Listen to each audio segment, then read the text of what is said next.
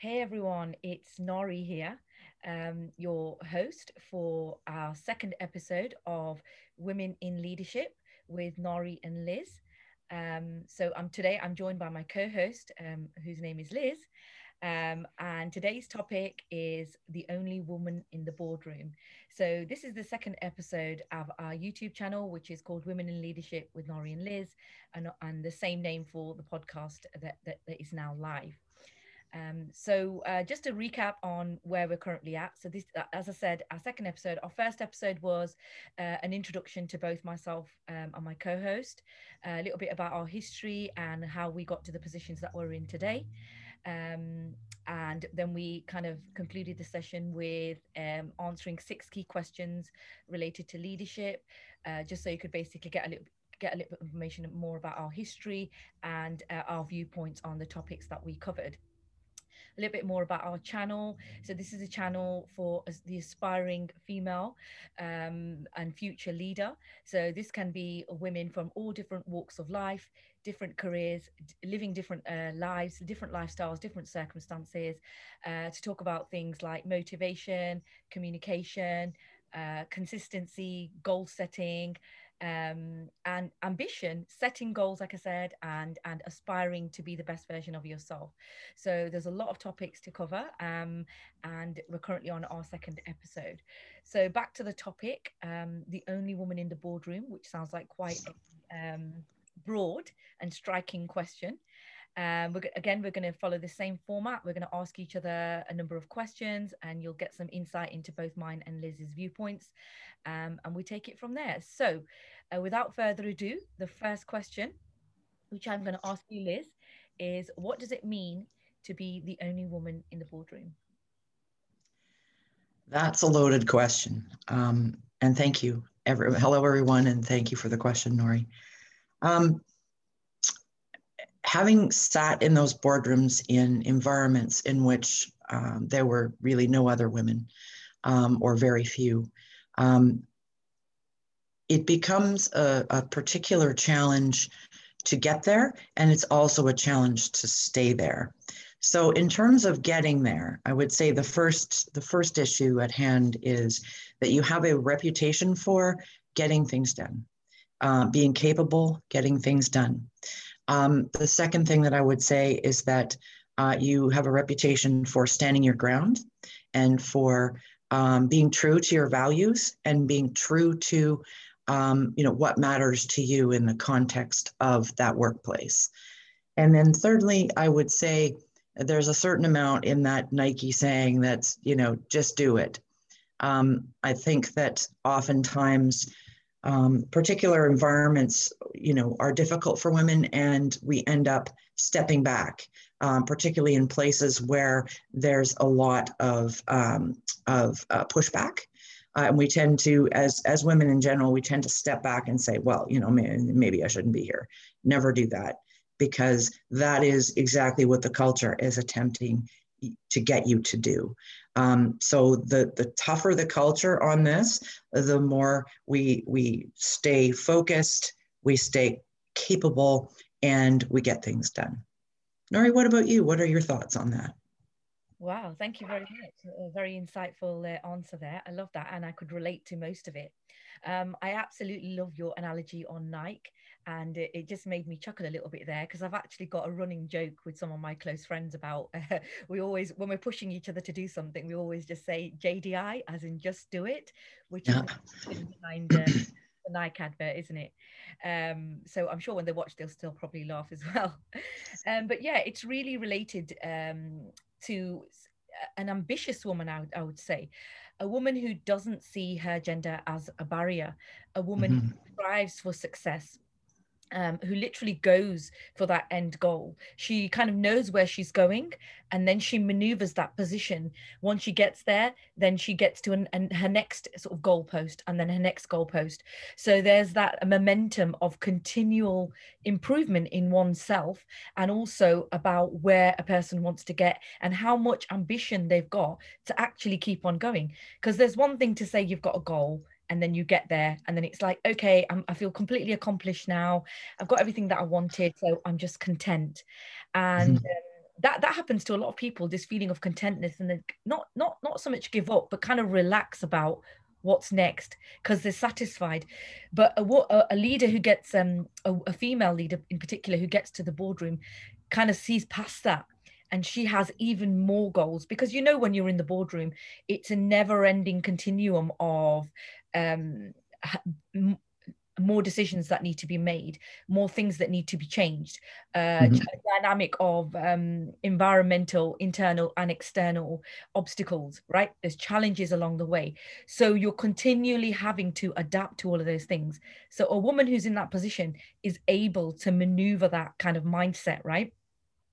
Um, Also, like you said, again, going back to night, you may have fear, and it's completely normal to have fear when you're improving yourself, when you're getting better, even when you're getting more successful, i.e., you're in the boardroom, you're a business owner, your business is growing, you're interacting and encountering more and more people at higher levels. So you're having to communicate more effectively, right?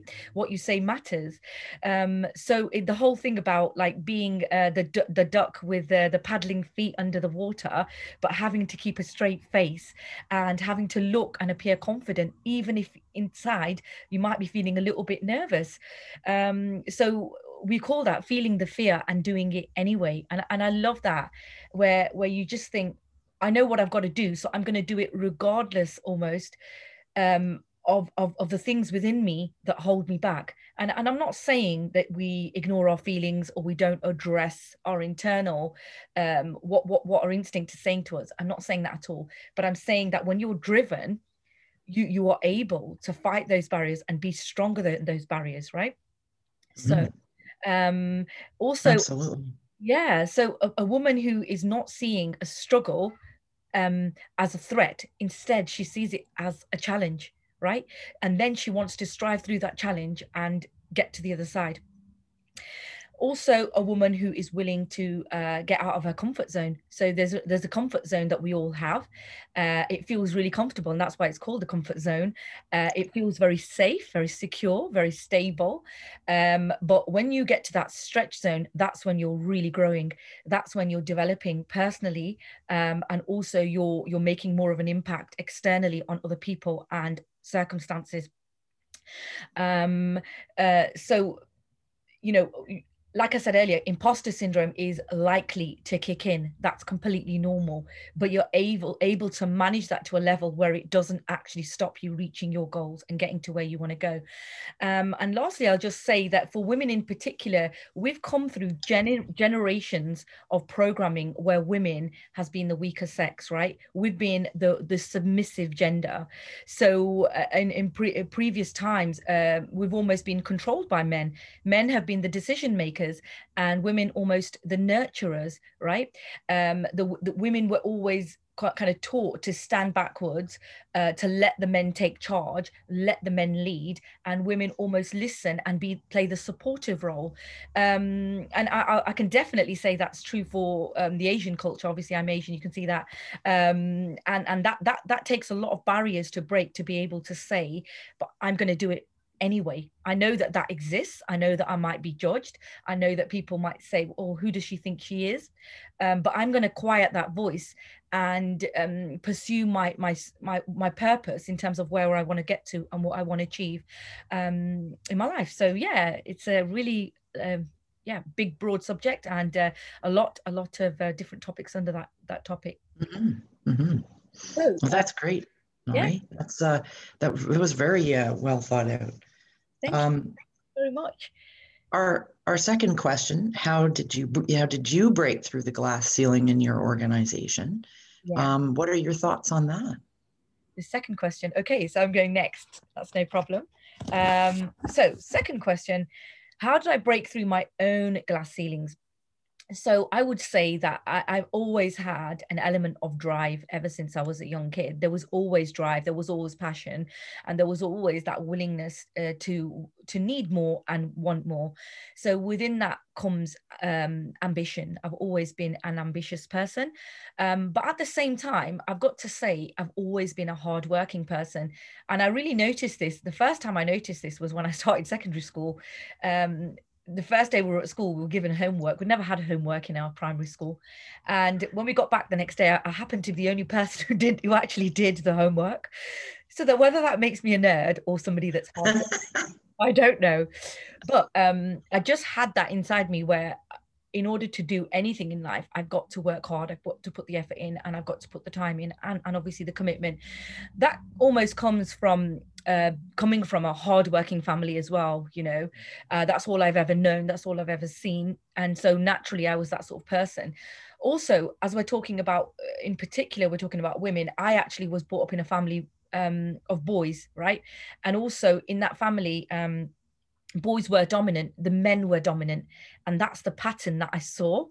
But I personally was not willing to accept that, not willing to accept that I was less just because I was a girl, or that I had less opportunity just because I was a girl, or I was able to get less ahead because I was a girl. I was not willing to accept from a very, very young age that just because of my gender, I would be in any way, shape, or form different to what the potential of what my male counterpart could achieve, and the also the opportunities that are going to be presented to him. So there was also that always that challenge within me that regardless of what obstacles I face, I'll do what I want to do anyway. That things that are right for me and right for obviously people around me as well. So also obviously when I got into the world of the corporate world, and I saw myself getting up the career ladder and succeeding from one position to the next, I always I sought other role models, both male and female. And these role models, particularly if they were women in positions of power, women that I found inspiring, traits and characteristics that I really liked. And I thought, you know, in NLP, we call it mirroring. You mirror certain characteristics that you find inspiring. And obviously, back at the age of sort of 22, when I was in my first job, I was looking at women who were 20 years older than me, thinking, okay, I like what this person's doing. I like what this person's about. And I'm inspired by her characteristics, things that I probably felt fearful of at the time, but things that I knew that I needed to and wanted to work towards. Also, I've always been a person that I've had my eye on the goal. So I like I said in the first answer, I've always had a goal, and then I've had the next goal and the next goal. So whether that's been educational, I mean, I carried on studying. Like after I finished my first graduate degree at 22, I was still studying for another 10 years after that, doing professional qualifications, doing my MBA. So and that also reflected in the jobs that I was doing. So I always had another goal and another goal, and I didn't see any limit for me to achieve those goals. So I had like barriers are there, but I'm not allowing them to control or have power over me kind of mentality.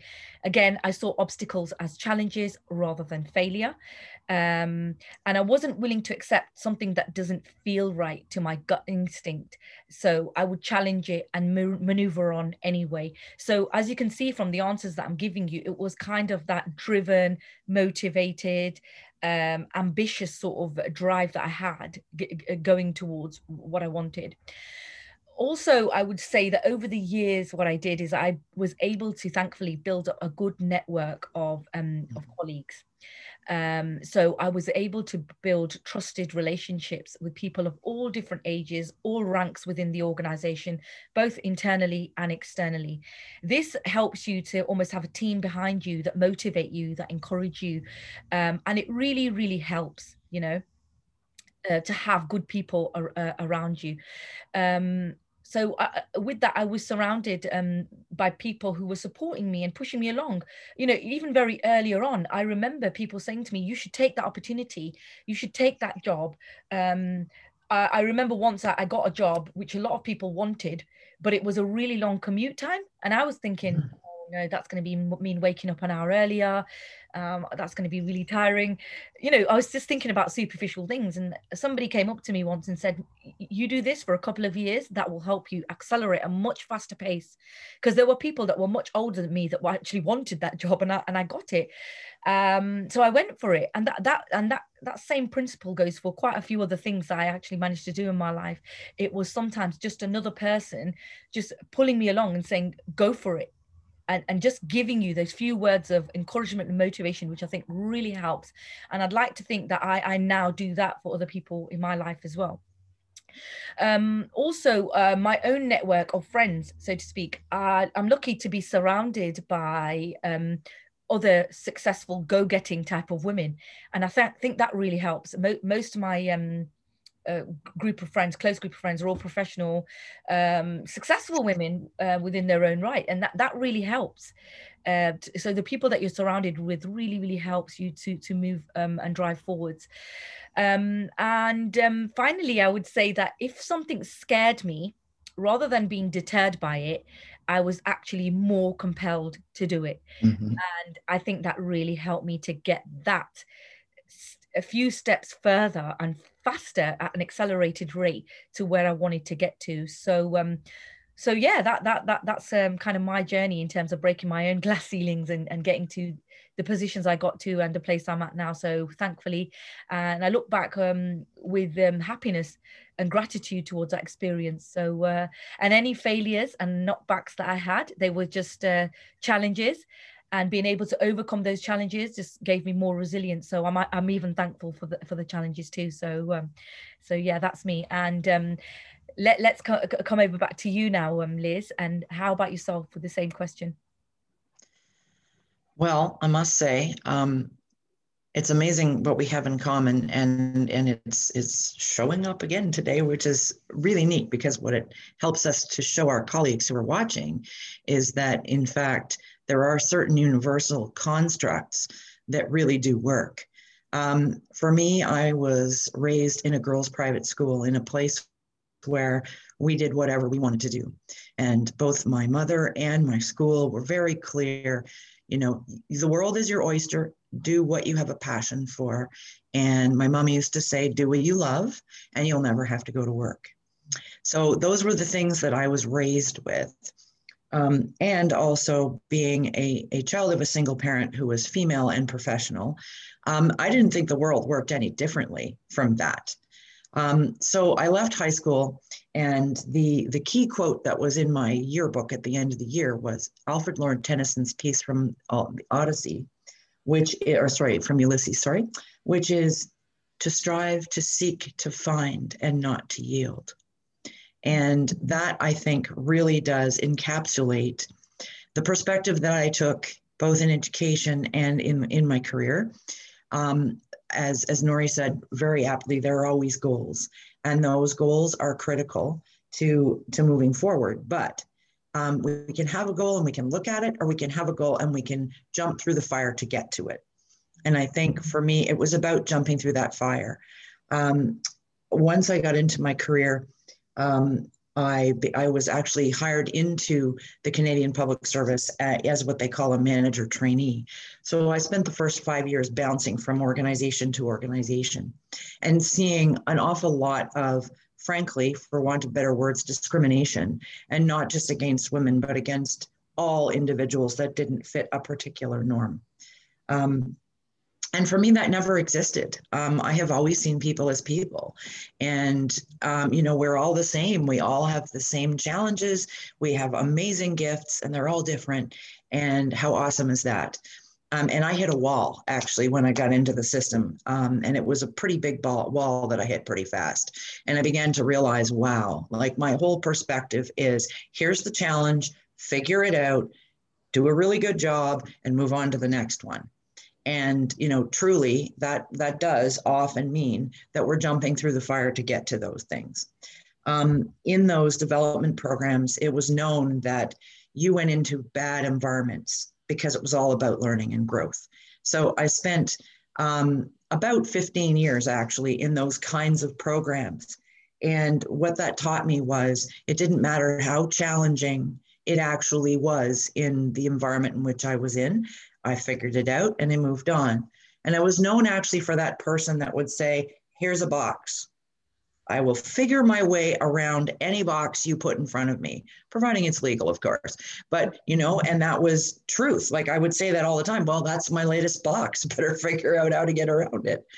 And in our roles within a public entity, any decision that is made at any level really has to focus on all of the potential, what's the word I'm looking for, stakeholders and perspectives. And we've always had to consider every component in our society when we make a decision. It's a lot more challenging than it looks. But in that does keep our organizations sometimes from innovating enough. And I was known as that change agent. I was known as that person that you called when you wanted something to change. And that's exactly what I did for most of my career. I was known for that person who was just, there's the box, figure it out. And in the early days, that was so empowering and inspiring and just helped me to produce this amazing energy that I brought to everything that I did every day. And I think that it almost doesn't matter what is held up in front of you, being female or any other individual in the world, that once that mess is in front of you, whether it's a mountain or a molehill, we have to figure out our way around it or over it in the best way that we can. And then finally, I think what's most important, and this is similar to what you said, Nori, the people around us make or break us as leaders. And I once actually heard one of my assistant deputy ministers say, I'm not a leader unless I have followers. And although for me, it wasn't about the following, the bottom line is, unless I was respected, unless there was trust and respect, my teams weren't going to produce.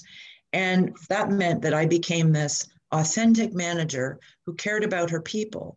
And that wasn't always seen at the most senior levels as the best senior management material, if you want to call it that.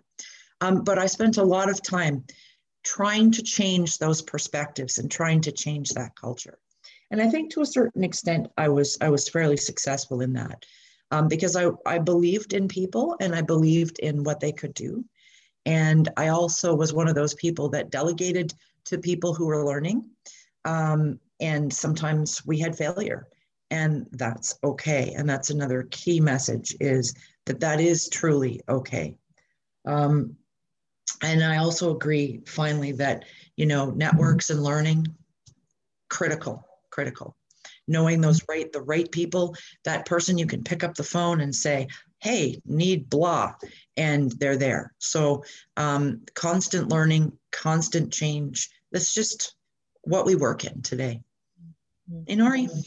Yeah, absolutely. Amazing. Mm-hmm. So if we go on to the next question now then? Sure, yeah. So do you want to ask me the question now, the next question? Sure, why not? Okay, so what changes do you think are required in your organizational culture or organizational cultures in general today that will allow more women into these roles that we've lived? Yeah, absolutely. So I've worked for a number, say 3 large corporate organizations, all 3 of them in the FTSE 100. And so that's really quite a dynamic set of circumstances and environment to be in, I'd say, because large organizations, obviously there's a lot of people under one roof doing lots of different roles, and you're having to interact at different levels with many people. So you see lots of different personalities. With regard to this particular question, I think that we need to create more neutral roles. So getting away from gender specific roles based on masculinity. So I came from a lot of my organizations in the aerospace industry, defense and rail industry, very male dominant organizations. Majority of the engineers were male. And so it was almost easier for a transition for a male to come into the organization as an engineer and able to develop and build himself up than say a female, because then she would find herself, and there were a few, don't get me wrong, but then it was only under 10%, but it was harder for them to build a network and develop as quickly because they had the gender barrier that was visible, evident in front of them, even though it was unsaid. So I'll just give you a really simple example. Builders are generally males. Taxi drivers are generally males. Gas engineers are generally males, basically seen as masculine roles. But that doesn't mean women can't take those roles, because of course they can. There's lots of women who love sort of those kind of physical roles, who love to be out in the field and to be doing things like constructive or rather than sitting behind a desk. So getting away from gender specific roles. So I've given you some very obvious examples there just so that we can understand that perspective. Also, I think in recruitment, creating equal opportunities for people, because we have that, don't we, with race. We have that with people with special needs. We know that that's brought about where we're trying to create equality for people who are considered a minority group in any way, shape or form. So we need to have the same level of recruitment, understanding and openness for women in male dominated roles or male dominated organizations. So that helps more women, that kind of culture whereby they're invited, they're welcomed, they're encouraged to join, right? That way more women are they find it more like inviting, like, so to speak. They're more willing to come forward and say, yeah, I'd love to work for your organization. I can see that you really welcome women. There's lots of opportunities for women to grow, to develop, to get up the ladder, to get into those higher positions, which are obviously linked to things like status, higher pay, more benefits. And obviously we all want those great things. And why should that just be for the majority men to have those things? Women should be able to have all the things that men can have as well. So sorry, and then also what else was I just lost my chain of thought now. So yeah, we were talking about, yeah, sorry, go ahead. Sorry, we're making it more attractive for women. Also, we're celebrating women. So in those sorts of roles, like for example, the first female engineer within our organization to achieve so-and-so. So we're almost highlighting that she's a female and celebrating the fact that a female has been able to achieve that. So that again makes it more accommodating. It makes it a safer environment for women to be able to thrive in those sorts of situations. Next, we're building a support network in the organization. So we're building a buddy system, almost a mentor system, where you've got other women that you can go to. You've got role models that you can you can take lessons from, you can learn from, and you can become better at what you're doing with the support of those other women. So it makes it that much easier for women. And again, that buddy system that I'm talking about, that mentorship, should be women at all different levels. So I know when you're a young woman, when you come into a large organization, you want to speak to somebody about your age, or maybe 1 or 2 years older than you, who's been through something similar to you, and you want to see how they got through it, because it's very live and it's very current. But then at the same time, you want to speak to someone who's 10 years above you, 20 years above you, because then you've got that maturity, you've got that experience behind what's being said, what's being discussed, and you can really thrive, and you can really grow from that experience, from just being able to talk to people. Next, I would say when you're doing presentations, when you're talking about, like, when you're celebrating women, you have male participants. So the male participants listen and learn and educate themselves. So it's about educating men about women's needs, how women are different, what can women bring to the party, you know. So you get more acceptance from the men, because if you are in a male dominated environment, or if you're not, if you have acceptance from the men, then that makes the journey that much more easier for you, doesn't it? Mm-hmm. And then I would say about embracing a lessons learned Mm-hmm. dynamic, whereby you've got a culture of transparency where you're allowed to fail, right? So if you're allowed to fail and it's not considered bad or a mistake, then people are safe to try out different things. They're safe to explore, they're safe to experiment, yeah? And then you learn from those mistakes. So something we used to do, which I absolutely loved and still do with some of my coaching clients today, with where we is the lessons learned. So after you do a project, you do a lessons learned presentation where you talk about the successes, but more importantly, you talk about the failures and things you can learn, things that didn't go as well as could have been planned, and things that could be better next time. Also, you create a risk neutral environment. So you consider the risks, you question the risks, but you're not daunted by the risks. Yeah. So that means that people are still able to thrive even though there's risks there. Next, you have an appreciation for individuality.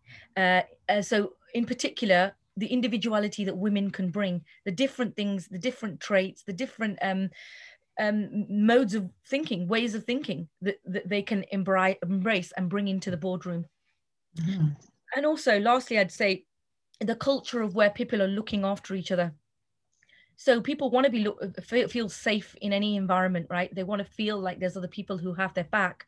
So be the honest neighbor. Don't be the person who's trying to get ahead, trying to cut corners, or trying to beat other people, trying to compete, or basically bring other people down in their quest to get ahead. So you have that culture of honesty, of openness, of communication, then people generally feel safer and they're more likely to get ahead in more of an authentic way. So yeah, a lot of points covered there again. Yeah, that's basically my viewpoint on that in terms of the culture. So if I was to ask you the same question, Liz, what would your thoughts on that be as well, please? Sure. I would first say that I agree with pretty much everything you said. So I'll just add a couple of ideas to that. The first one, I think, for me is that once you arrive into any kind of managerial role, that's where you have your opportunity to start showing who you are in terms of your values and in terms of your abilities, but also in terms of being able to stand your ground. And for me, standing ground was really important, in a very capable way, but in also a very well wordsmithed way. I was able to stand my ground in a lot of environments that, really had not been done before. And case in point, I remember like it was yesterday, very early in my career, I was at Foreign Affairs and International Trade here in Canada. And as I'm sure you're aware in your own countries, oftentimes our diplomats don't always show or not representative of the Canadian population, let's just put it that way. And so those individuals were, generally speaking, male in nature and, white and male. So I walked into that kind of context as a female, and I remember distinctly walking into a room in which there was a head of state. And that individual, when I went to introduce myself, literally patted me on the head and sent me down the hall.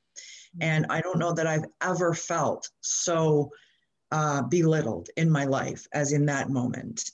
And at that moment, I said to myself, that's not going to happen again. And in that, though, I always have to stay true to my values in those contexts.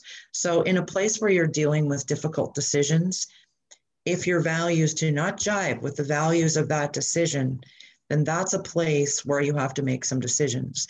And that's irrespective of who we are, being female or not. That's an important piece. if we're being asked to do something that we've hit a place where there's a line in the sand we won't cross, and we're being asked to cross that, then at that moment, we have to stay true to our values and to our approaches and to our individuality, as Nori said, in terms of what we do with that. And we can always, jump ship and find another great opportunity in the system. So, the bottom line is, if those values are pushing you way beyond where you're comfortable, and in particular, if you're being asked to, denounce your femalehood, or denounce, who you are to stay in that company, my advice is don't do it, at least not in the long term. Also, I would say that I want to pick up on something Nori said around mentors, women mentoring women. That was in my notes, and because I can honestly say I had fabulous mentors at every stage. My first mentor was actually a fellow management trainee, and I sat down with her because she was doing my training. And she said to me, this was in my first year, and she said, remember, take care of your career because no one else is going to do it for you. And that was one of those things that really stuck in my mind. That was almost a goal, right? Which was to make sure that I got to where I wanted to be and did the things that I was passionate about, and didn't get stuck in files that were not my thing. Also, I would say, and I'm going to call a spade, we are a threat. And because of the fact that we are so capable and we are multitasking all the time, and, just here we are today, Nori, and, we're doing this, and we're children around us and there are animals around us, and we're just continuing to do our job here. So that is a threatening thing often for males in this context. And then I would say also, as an executive, recruiting based on attitude and skill is key. And it doesn't matter who we are, where we're from. It's who's got the best attitude, who's got the skills to do the job, and or who can learn that job. And I think for me, I've always hired that way. I know a lot of managers do not, but in my case, I've always hired that way, and it's been wonderful. It's been, amazing at building super teams. And then finally, learn from our mistakes and be prepared to take that on the chin. If we mess up in terms of the culture, the way the culture sees us messing up, quote unquote, then learn from our mistakes, step back, say, yep, let's try it again. But remember, don't ever get off the horse, or the culture has won. Amazing. I love that. Really, really inspiring. Thank you so much for sharing that. Really, really a great share there. Very, very inspiring, as I said. Thank you. So if we go to the next question, and that is number 4. Number 4. Yeah. So do you want to ask me the question then? So because if I go next and then we go back. Sure. So if there was full acceptance of women in the boardroom, and we know that there isn't full acceptance yet, then what do you think would happen? What would be the impact?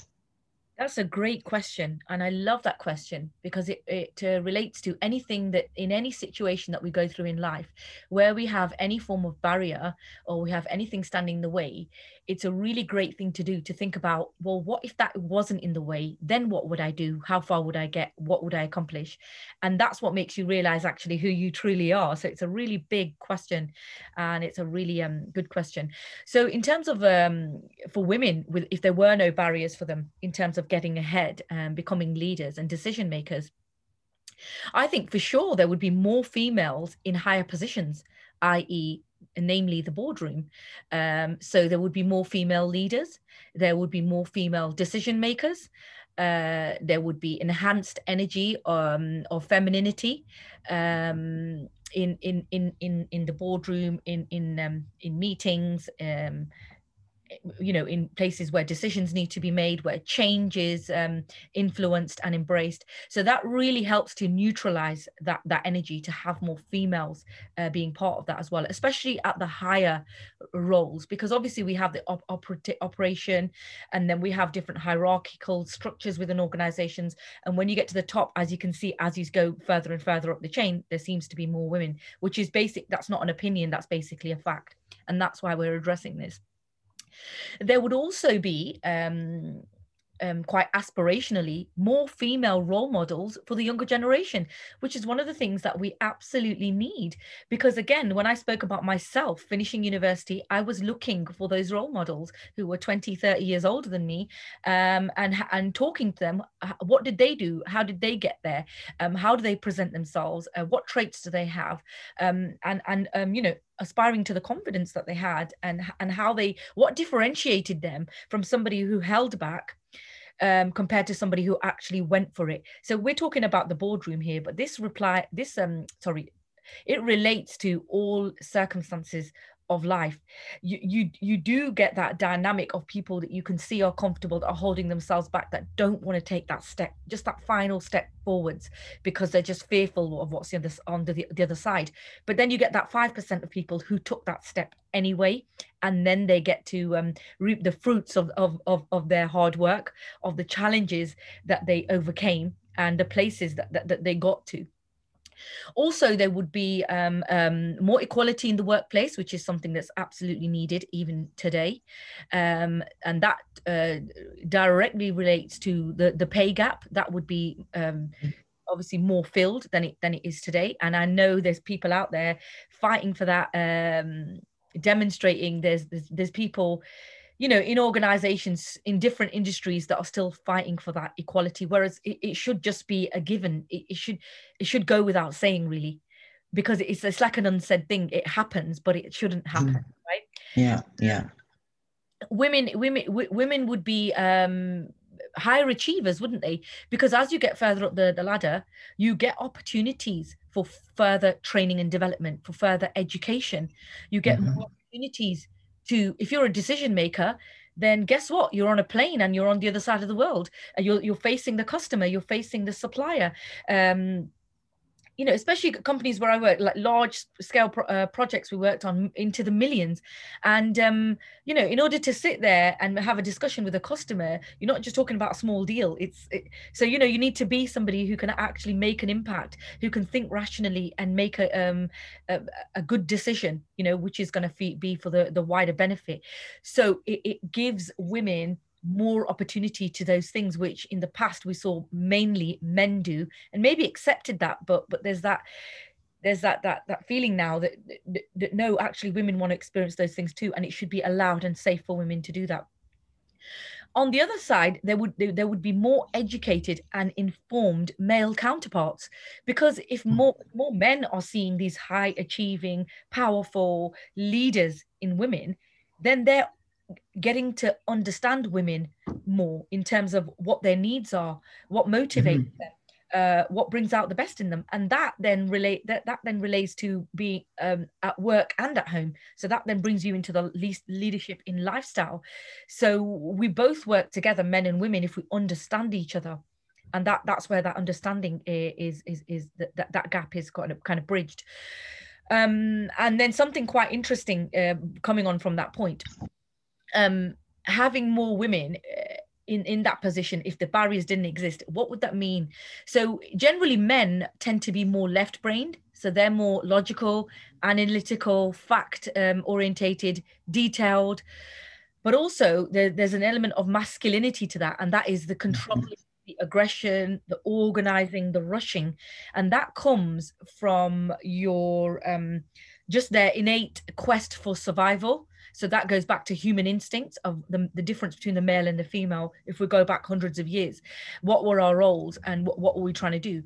Whereas the woman brings in the energy of intuition, planning, listening, accommodating, responding rather than reacting. So they're not rushing, they're thinking about things at a slower pace. They're more process driven, they're more about relationship building, and integrating a group or team of people. So having more, that automatically tells us with our differences in the way that we think. So if females tend to be more right-brained and males tend to be more left-brained, if we had more females in those positions of power, that would then neutralize that brain power and make it more effective overall.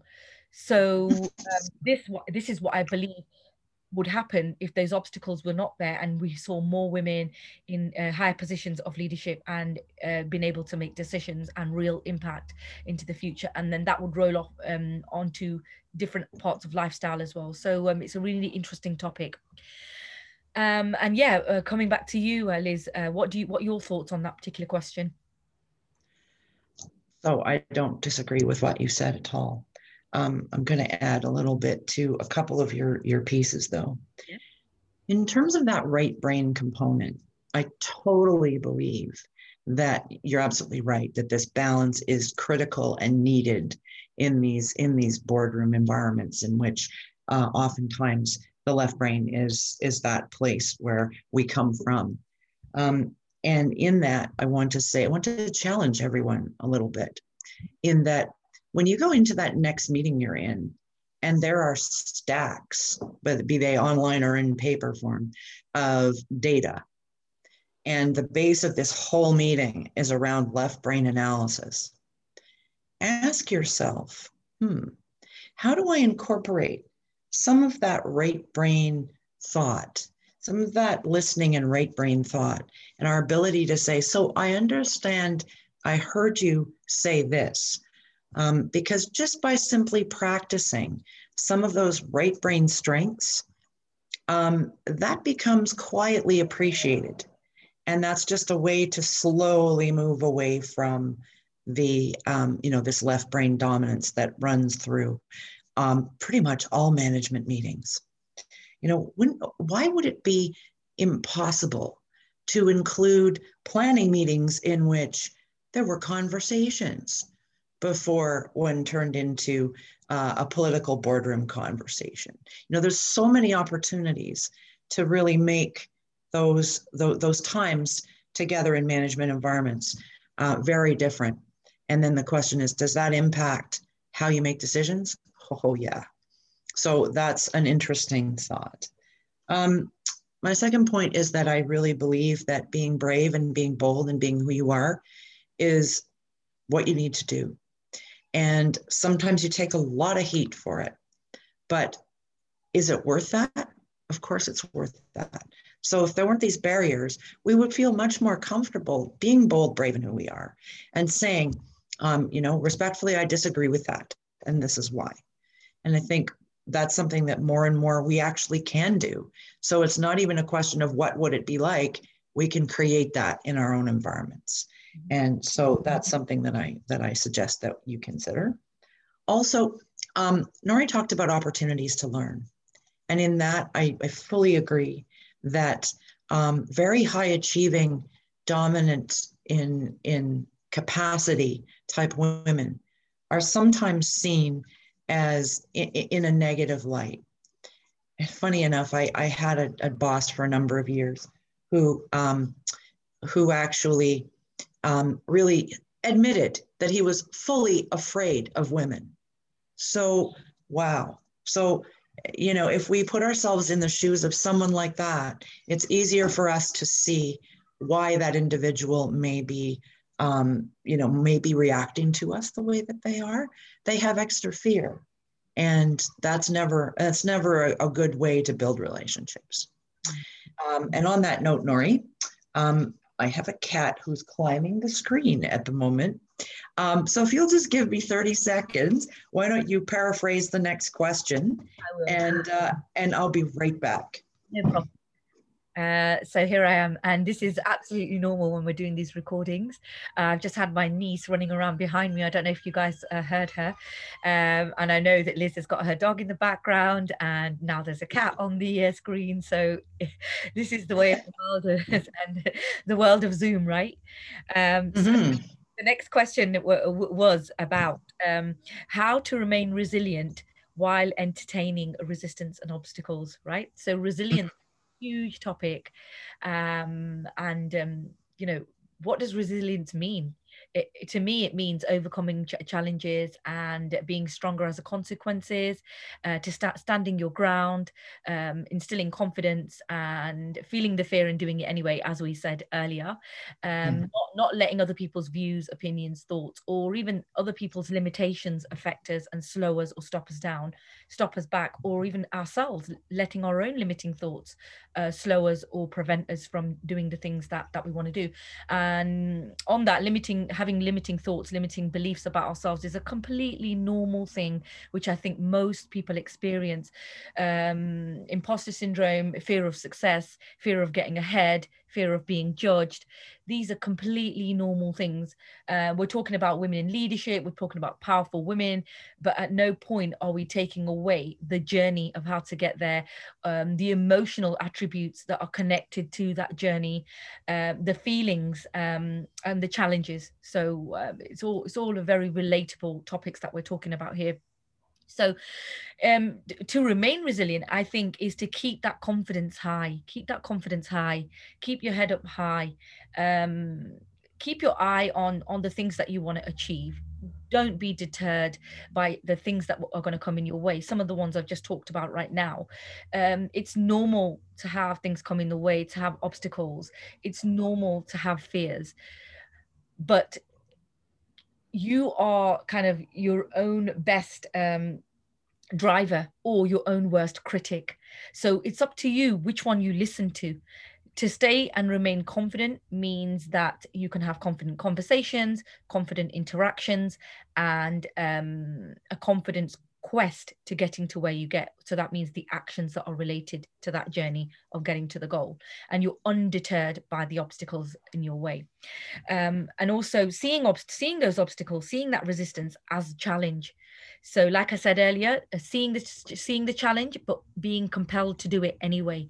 So being even more motivated to overcome that challenge. Having self-belief, so believing in yourself. You know, having an inner critic, a voice that tells you can't, or you shouldn't, or it's not right, or maybe not now, is completely normal. But believing in the fact that it's okay. If it's okay for others, it's okay for you. And regardless of others, everything that you want to do is perfectly fine, perfectly safe, and it's okay for you to do that. Yeah. And that self-belief really shows in what you're able to achieve, right? Mm-hmm. 5%, to be that 5% that actually gets ahead. Also, normalizing and understanding that resistance is okay. So normalizing resistance, again, following on from the previous points. So in that, if you normalize it, then you get higher feeling of satisfaction when the achievement is accomplished, because you had that obstacle in the way or that resistance, but you still did it. So when you achieve it, you really feel like you've conquered something, and you have a greater feeling of satisfaction, which feels very good. Also, seek advice, seek support. So that meant the mentors we talked about earlier, people that we can speak to, the buddies. Also seek professional external advice. I mean, I'm part of my work is business coaching. So I work with people in career planning, career coaching, conflicts at work. So this is all related to that, seeking advice both internally and externally. So speak to somebody, even speak to your family, speak to loved ones, because the support that you get really helps. Also build a network, because your cheerleaders, the people that are behind you, are the people that believe in you, and that really helps you to believe in yourself as well. It really does. Holding face-to-face communication with people. So don't try to hide behind a computer screen and think, oh, I'll just send an email and hopefully I'll get a response. Maybe I won't. And then you're waiting on that response. Have face-to-face communication, because it's more powerful. And you can also hold people accountable for that. And have a clear chain of command within that. So you know who to go to if you need support. You know the different levels of the hierarchy, and you know the faces that sit behind the positions. So it's all about building networks, building trusting relationships, and falling on those relationships when you do need that support, because there are going to be times when you do. And in a nutshell, that's how I believe that to remain resilient. Mm. Awesome. Yeah. So how about interesting to hear what you've got to say on this particular question. Well, Nori, I agree again with what you said. I'm going to add a couple of things, and then I have a quick poem for us all. Lovely. So my first question is, when you're encountering any kind of resistance, what do I hear, and what does that translate within me? Mm-hmm. What I mean is, what is the story that I'm going to be telling myself when I counter the resistance? Do I spend my energies in the story saying, well, why did that person say that? And, did it mean this? Did it mean that? What did it mean? Or is it just simply that person expressing who they are and expressing their own resistance by virtue of what they know? And if that's the case, then that's them talking based on their own experience. That's not actually us being the instigator of that resistance. And I think that's really important, because what I'm saying is, if someone is having an issue with us around us, it may have absolutely nothing to do with us. It may have everything to do with them. And I think sometimes when we're experiencing those kinds of resistances, if you tell yourself that, it does help stay strong and stay true to who you are. Second point is, really do believe in yourself. And it's easy to say, it's a lot harder to do. Really believe in who you are, because we all have gifts. And if you know what your gifts are, and you know what you have to give based on those gifts, then you're doing the very best thing for you and for the organization around you, because you're giving your best. And then finally, I've experienced a lot of challenges in life, and I wanted to just share this with you. It's actually a 2-line poem from an anonymous writer.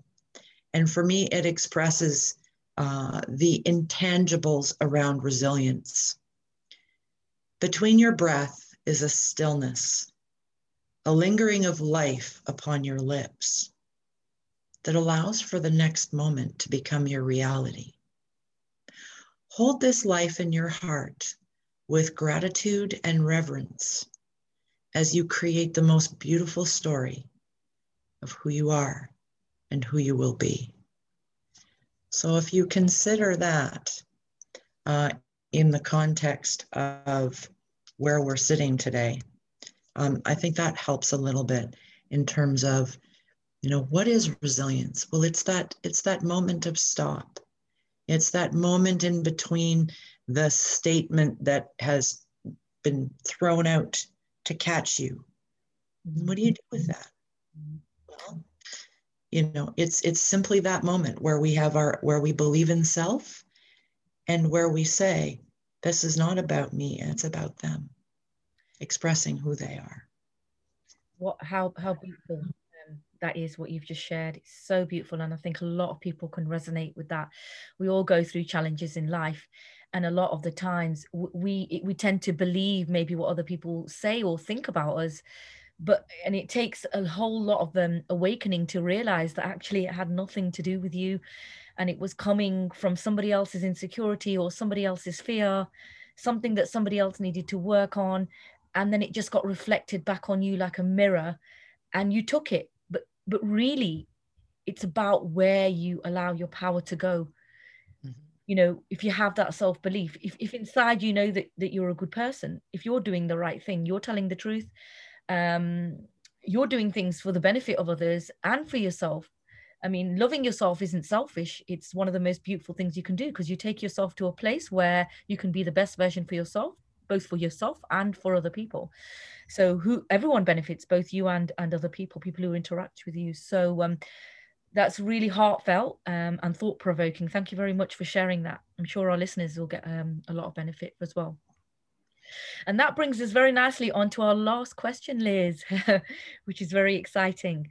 So this question is about what recommendations you would give for the young, aspiring, ambitious woman of today who wants to be a future leader. Wow.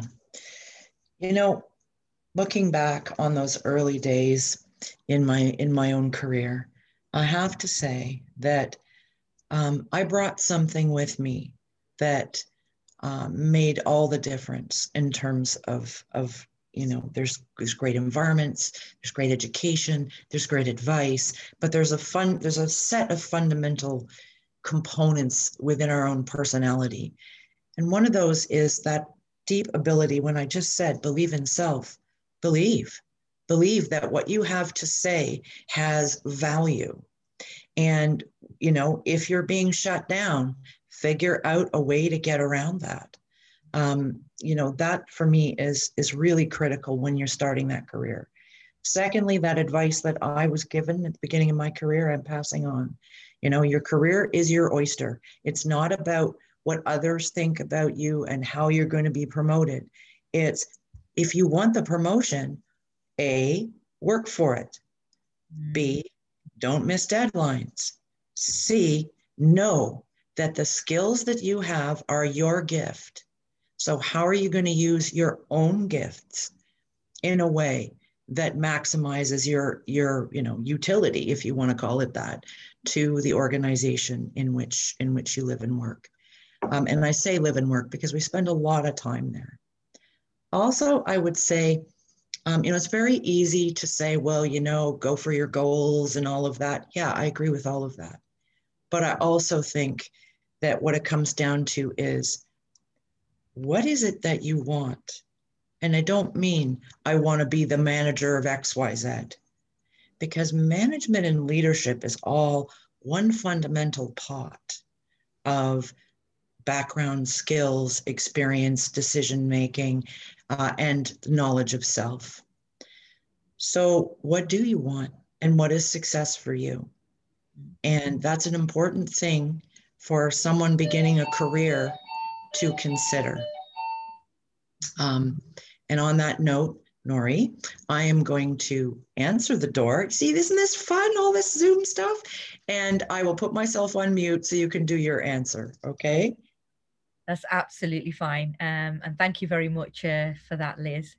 Very interesting answers. And I absolutely agree with a lot of what you've said there. So for me personally, what would I say to the young, aspiring, ambitious woman of today?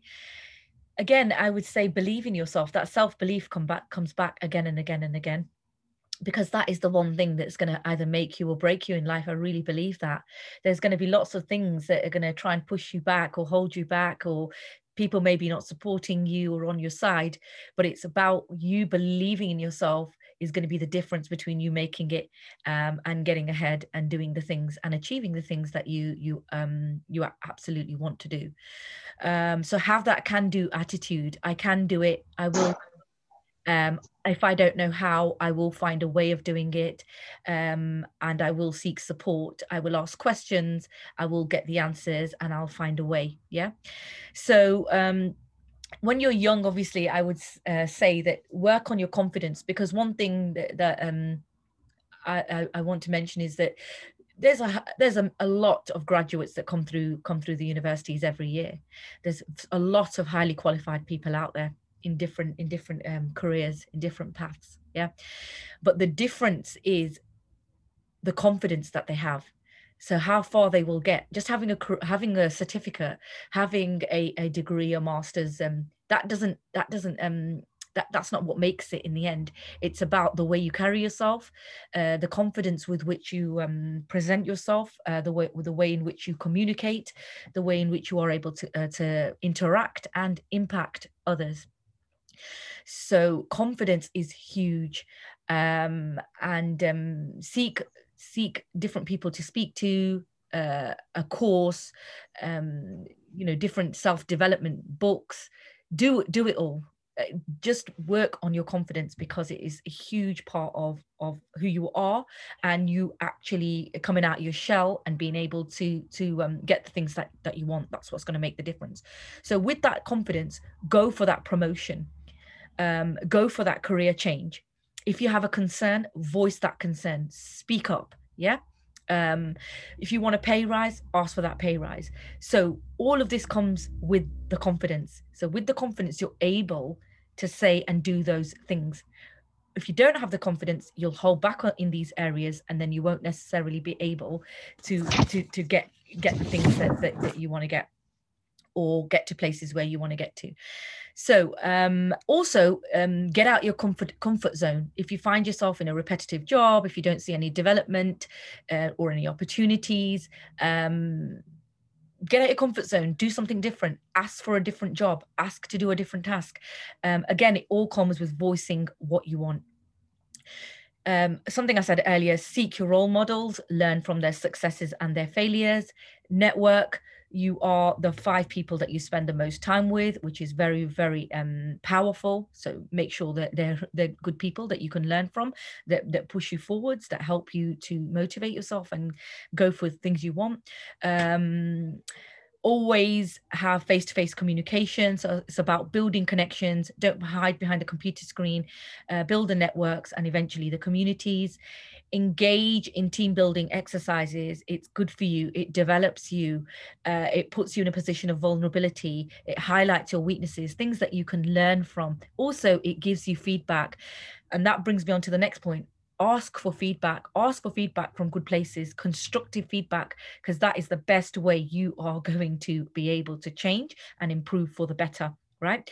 So with that, I would say if you make a mistake, don't let it define you. Learn from it. And also, finally, I'll say volunteer for things. Put yourself out there. Get seen, get heard, and get known. Because a lot of things that happen in the workplace, or even outside of the workplace, happen because people know who you are. People know something good about you. People like something about you. So in this world that's full of connections and people, that's how we thrive, based on having those good networks and getting ahead. So yeah, and lastly, my last point would be seek to make a difference. So again, seek to stand out. And that happens with continuous improvement. So don't just be part of the furniture, which can often happens when you stay in a position for a long time. Seek to be that person that actually said something different, that dared to walk out of the crowd, and actually made a positive difference and impact to others. So that's my answer. I'd just like to say, Liz, I think you're still muted. You left. I am now unmuted. You're right. Now you're unmuted. So that's my answer. And I think we're at the end of our 6 questions now. So it's been a really session. It sure has. Closing thoughts then, Liz. Last thoughts. Well, actually, as you were talking about that, I was sitting thinking, that's right. You know, it is all about you make it what you make it, bottom line. And whatever happens around you, it's how you see it, how you react to it, and what you do with it that makes the difference in your career and in your life in general, and at home with your families and all of those pieces. Yeah, absolutely. So Nori, tell me about what's coming for us. I was just going to say that I hope everybody really enjoyed listening to us today. I know we covered a lot of points, very interesting points, I hope, for our listeners. And we've got a series of episodes coming. Obviously, we're on episode 2 right now. So we're going to have lots of topics related to leadership for women. We've started off, obviously, we're having a very career-orientated, work-based sort of a theme, but that will then flow and develop into lifestyle and different elements of life where women and leadership becomes very important. So so there's a whole host of topics to come. I'm really excited about what the future has to bring. So yeah, I'd just like to say, basically, please like, comment, subscribe.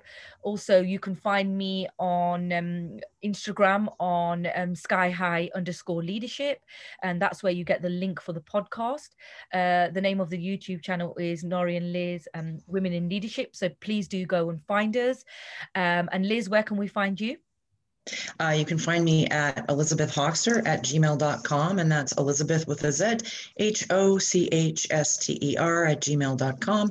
And also my Facebook page, Elizabeth Hochster, Coach for Life Transition and Resilience. Brilliant. That's amazing. I'm sure people will want to find you, Liz, and want to talk to you with all the knowledge and experience that you have. So basically, yeah, watch this space. Lots more to come. In the coming weeks, maybe in a couple of months, we will be bringing other aspiring women into our conversations, get other people's different viewpoints, and I'm really excited for what that will bring as well. So with that. Me too. Yeah, absolutely. So with that, we can conclude today's session. Thank you very much, Liz, and we'll see you all next time. Absolutely. Take care, folks. Bye-bye.